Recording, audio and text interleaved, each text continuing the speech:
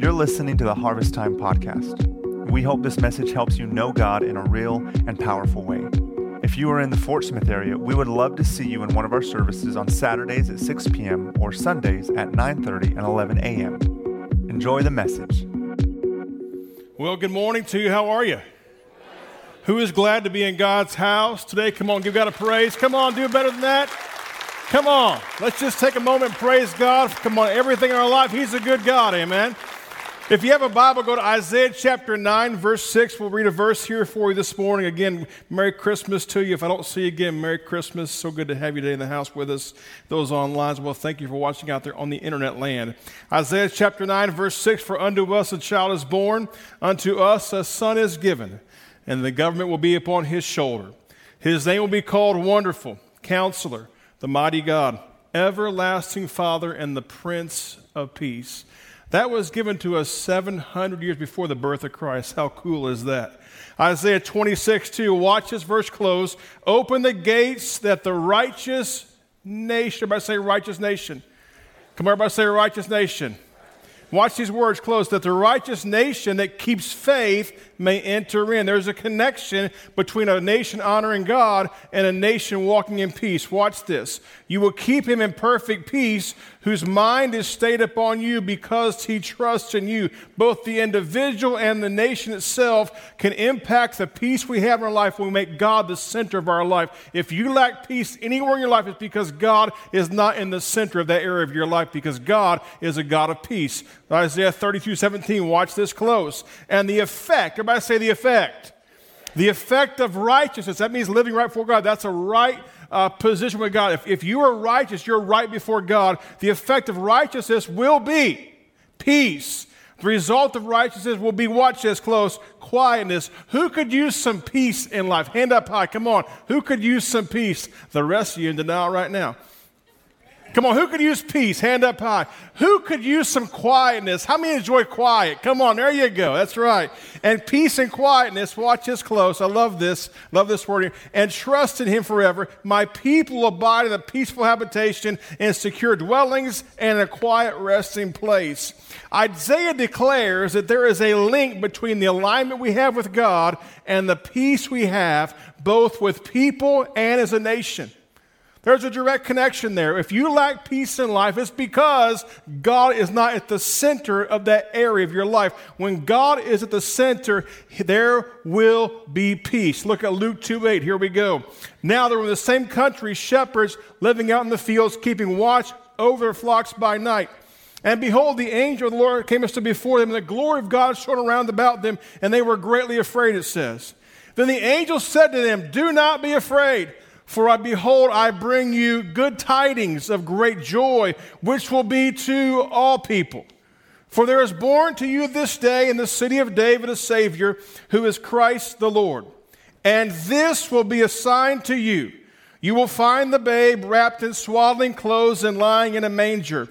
And suddenly there was with the angel a multitude of heavenly hosts, praising God and saying, Glory to God in the highest, and on earth peace and goodwill toward men.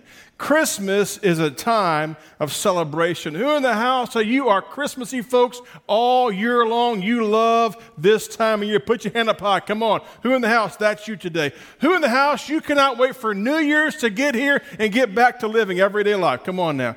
Scrooges, aren't you? That's right. Just bah humbug to you.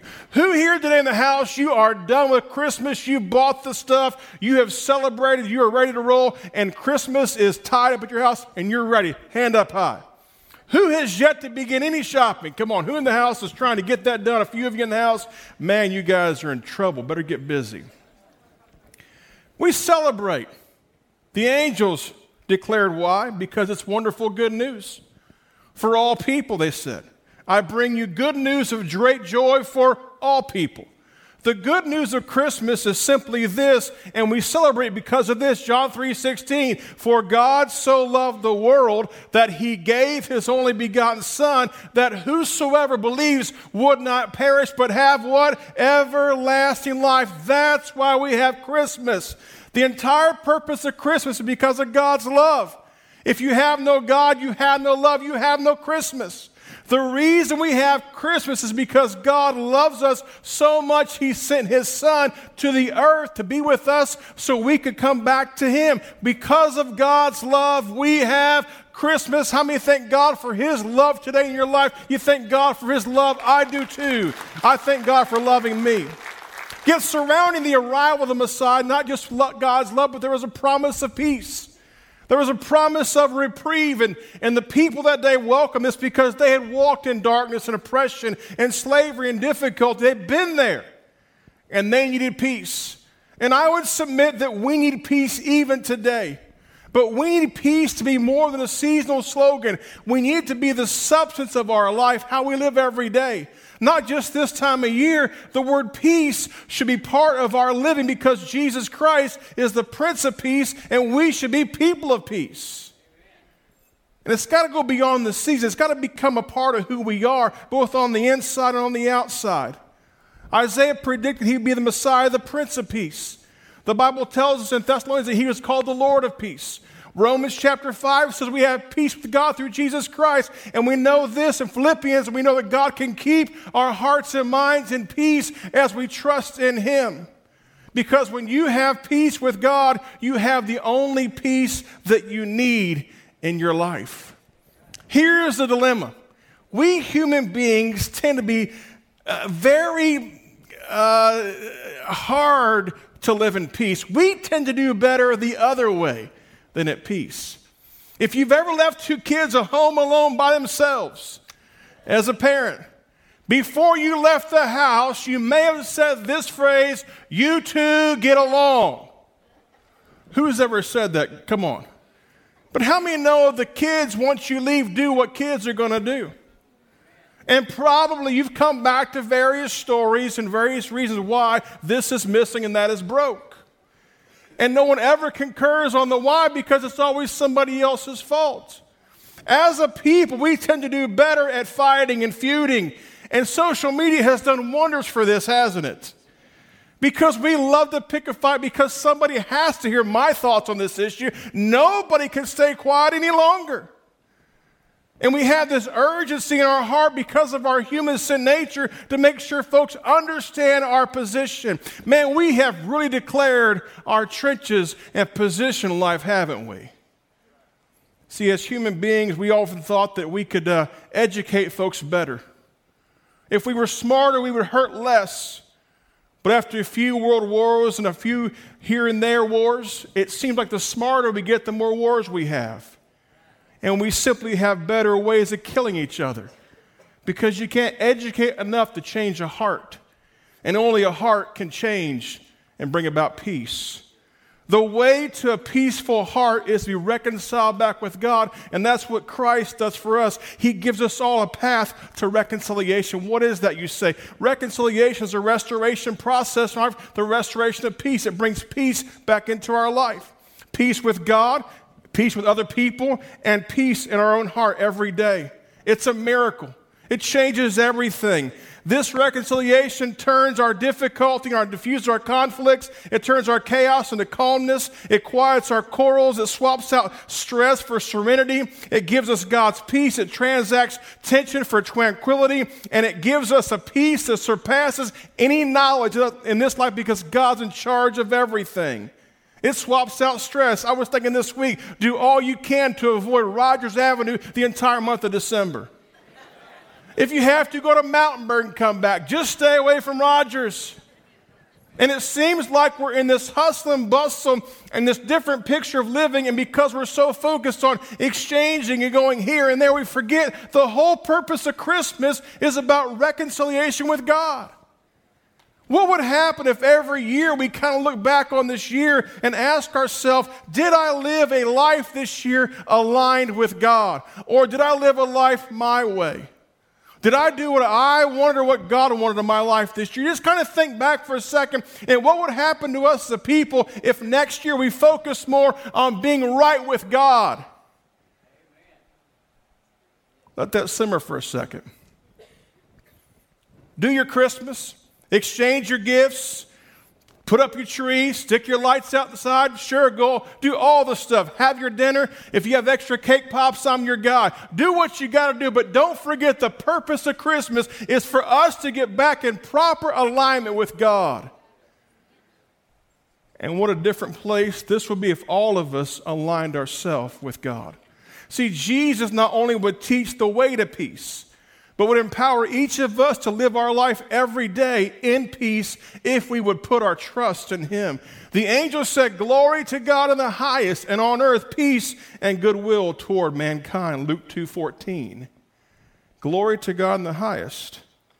If you still wonder if we need peace in our life, just consider this real fast. Consider the debris across society right now. Consider divided homes, damaged children, discarded friendships, destroyed partnerships and relationships, destructive governments, destructive behaviors, dependency upon addictive behaviors. We desperately still need peace as people inside of us and outside of our life. And the only way to get that is through Jesus Christ. So why do we lack this so far today? See, the best way to approach this issue is to kind of go back to the reasons why we lack our peace.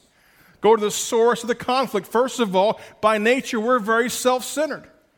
We think every day about numero uno, and that's it. It's all about me.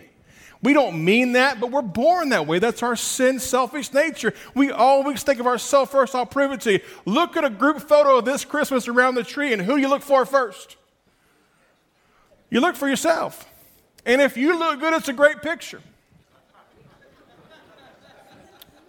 If you don't, it doesn't matter everybody else. If you look bad, it's a bad picture.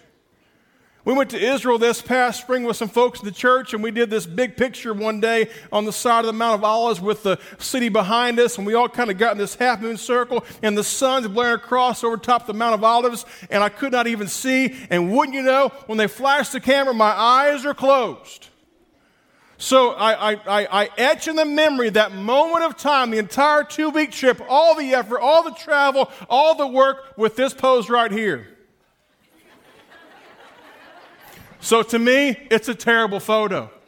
Now my wife, she looks great, so it's a perfect picture for her. But for me, it's a disaster. By nature, we are very self-focused as people. What about this? We have a lack of peace because in many parts of life we're trying to get someone else or something to fulfill the place only God can fulfill. You can't buy enough, you can't go enough, you can't spend enough, you can't do enough to replace God in your life. You can't have the perfect spouse, the perfect kids. By the way, there's no such thing. You can't get that stuff at any level to replace God's role. God has a part of you that only He can fulfill. And no matter how hard you try, you're going to lack peace until you place God at the center of your life. And you can wash your blues away with addictive behavior. You can go spend your bank account away. But until you place God at the center of all things, you're going to find yourself lacking peace. What about this? What about worry? Man, we are worriers, aren't we? You know what worry is? Worry is really forgetting that God's in charge. You know, the stuff that we sit up worrying about, God isn't losing any sleep over. Well, He don't sleep anyway, but if he did, He would not lose sleep because He understands it's going to be okay. Think of how many times in life you've been up through the night or gained a few pounds because of stress or lost a few pounds because of stress. And all you had to do was simply say, God, you're in charge. I trust you. In fact, before the song Don't Worry was written, the Bible says don't worry. It said don't worry about anything, pray about everything. With thanksgiving, make your need known to God, it says. And then it says, and the peace of God will keep and guard your heart and mind through Jesus Christ. The dilemma is most of us know the song more than the Scripture. The song is a cool saying, certainly, but the Scripture will change your life. When you place God in the center and trust God and pray about everything, worry begins to go away. But here's the bigger issue. Our lack of peace today is not a natural one, but it's a spiritual one. We lack peace with God. Because when you have peace with God, you'll have peace with your fellow man. Take any area of conflict in your life right now. It could be classism, racism, economicism, marital fight. parenting-child issue, doesn't matter what it is, if there is not reconciliation here, this right here will never work. It's got to start with us and God. You'll never have world peace until you have peace in the nations. You won't have peace there until you have peace in the community. And you won't have peace there till you have peace in the family. And you won't have peace there till you have peace in the people in the family. Why would I want world peace if I can't have Marty peace? I want to start here with peace in my life. If each one of us come to peace with God, we'll be at peace with our fellow man. And that can only happen when the Prince of Peace reigns in our life every day. See, Jesus came at Christmas time to give us a pathway to peace. In fact, 3 kinds of peace. First of all, peace with God. That means you're forgiven of your sin. How cool is that? You can stand before God justly now. You can be in right alignment with God. That's righteousness. And then you can have the peace of God, which is how you live your life, which is where you begin to trust God, that God has everything under control. No more worry, no more stress. He's in charge. It's going to be okay. God's a good God, and I trust God with my life. And then you have peace because of Christ with other people. You cannot be right with God and be wrong with your fellow man. It all goes together. And when I lack peace here, it's because I've missed the peace here. Think of the angel, glory to God in the highest, and on earth, peace, goodwill toward men. It's almost like a formula. When I live a life that gives glory to God in the highest, I'm going to have peace in my life, and then I will have goodwill toward mankind. Jesus offers us peace with God. You might be going, Marty, I'm not at war with God. You may not know that, but maybe you are today. Here's how you look at it. If you're trying to live life your way instead of God's way, you, my friend, are in a fight with God. Because God has a plan, and He is God and we're not. And when we live our life by our rules and not by God's purposes, we're living in a conflict. We're living for ourselves. Now, don't worry. The Bible says this is a universal issue. Isaiah 53:6 says that all we like sheep have gone astray. All of us, each one of us have turned to our own way. That's my nature. My nature wants to do what I want to do. Not what God says, but what I desire for my life. And so that's where the war begins to take place. And then the Bible says that the Lord had laid upon Him, on Jesus' back, the iniquity of us all. Jesus came to this earth to bring us peace by taking the price and paying the price of our sin unto God. He took the pain. He took the sorrow. He took the iniquity that was on us and placed it on Himself, and He gave it there. And because of His work on the cross, we can have peace back with God. When Jesus came on the scene, He literally came right in the middle of a human conflict and a spiritual war zone. They were entrenched against each other and entrenched against God. You had the Romans and the Jews, the Christians and the Romans, the Christians and the Jews, and they had all dug their ditches in. They had determined their boundary. They were staying right there and not moving for anybody. And Jesus shows up on the scene literally in the middle of all this. Mankind entrenched against God, entrenched against each other, and He shows up, and we see this, that peace itself cannot be organized. You can't organize peace. It must be internalized. If you're a parent, you understand this. The moment you turn your head, your kid one is going to smack kid number two. It's just going to happen. And you know this. And so you do your very best to legislate in the government. Listen, peace has to come on the inside. My brother and I grew up, we fought as much as anybody could possibly fight. And my parents did the best they could to get us to behave and get along. And we discussed, we prayed, we read verses, and we got spanked. We got whooped. There was no timeout. The timeout was the unconscious part of the discipline. Anybody else tracking on that? You grew up that way. That's right. That was the timeout part. I just came back to do that was timeout, son. Thank you very much. But until we decide in our own hearts to get along, they couldn't do enough about it. Until we decide in our hearts, you cannot organize peace. You can't instruct peace. You can't make people get along unless they choose to. We can line them up and do the right thing and act the right way, but the moment the authorities look away, we do our own self our way and not God's way. On December the 7th, 1914, the Pope suggested a temporary hiatus from World War I just for the purpose of Christmas. He said, guys, take a pause for Christmas. The battle was difficult. Trench warfare was fully engaged. Folks were losing their life left and right. Oftentimes, just being a few hundred yards apart from the other enemy, they would shoot across and just destroy each other. And the Pope said, let's stop for Christmas. The leaders rejected the idea of any kind of an official ceasefire. But on Christmas that year, the soldiers in the trenches did what nobody else could do.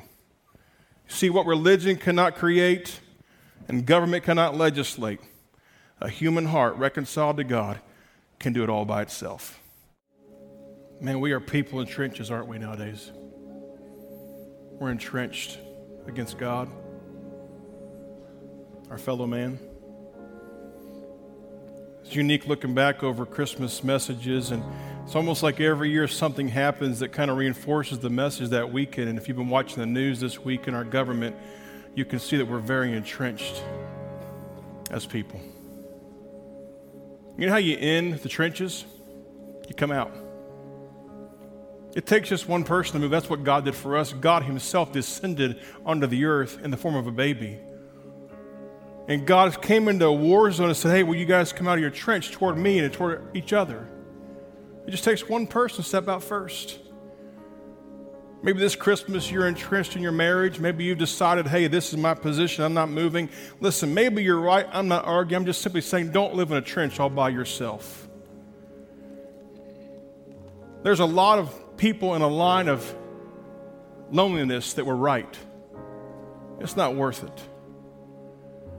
I look at our culture. We are entrenched against each other.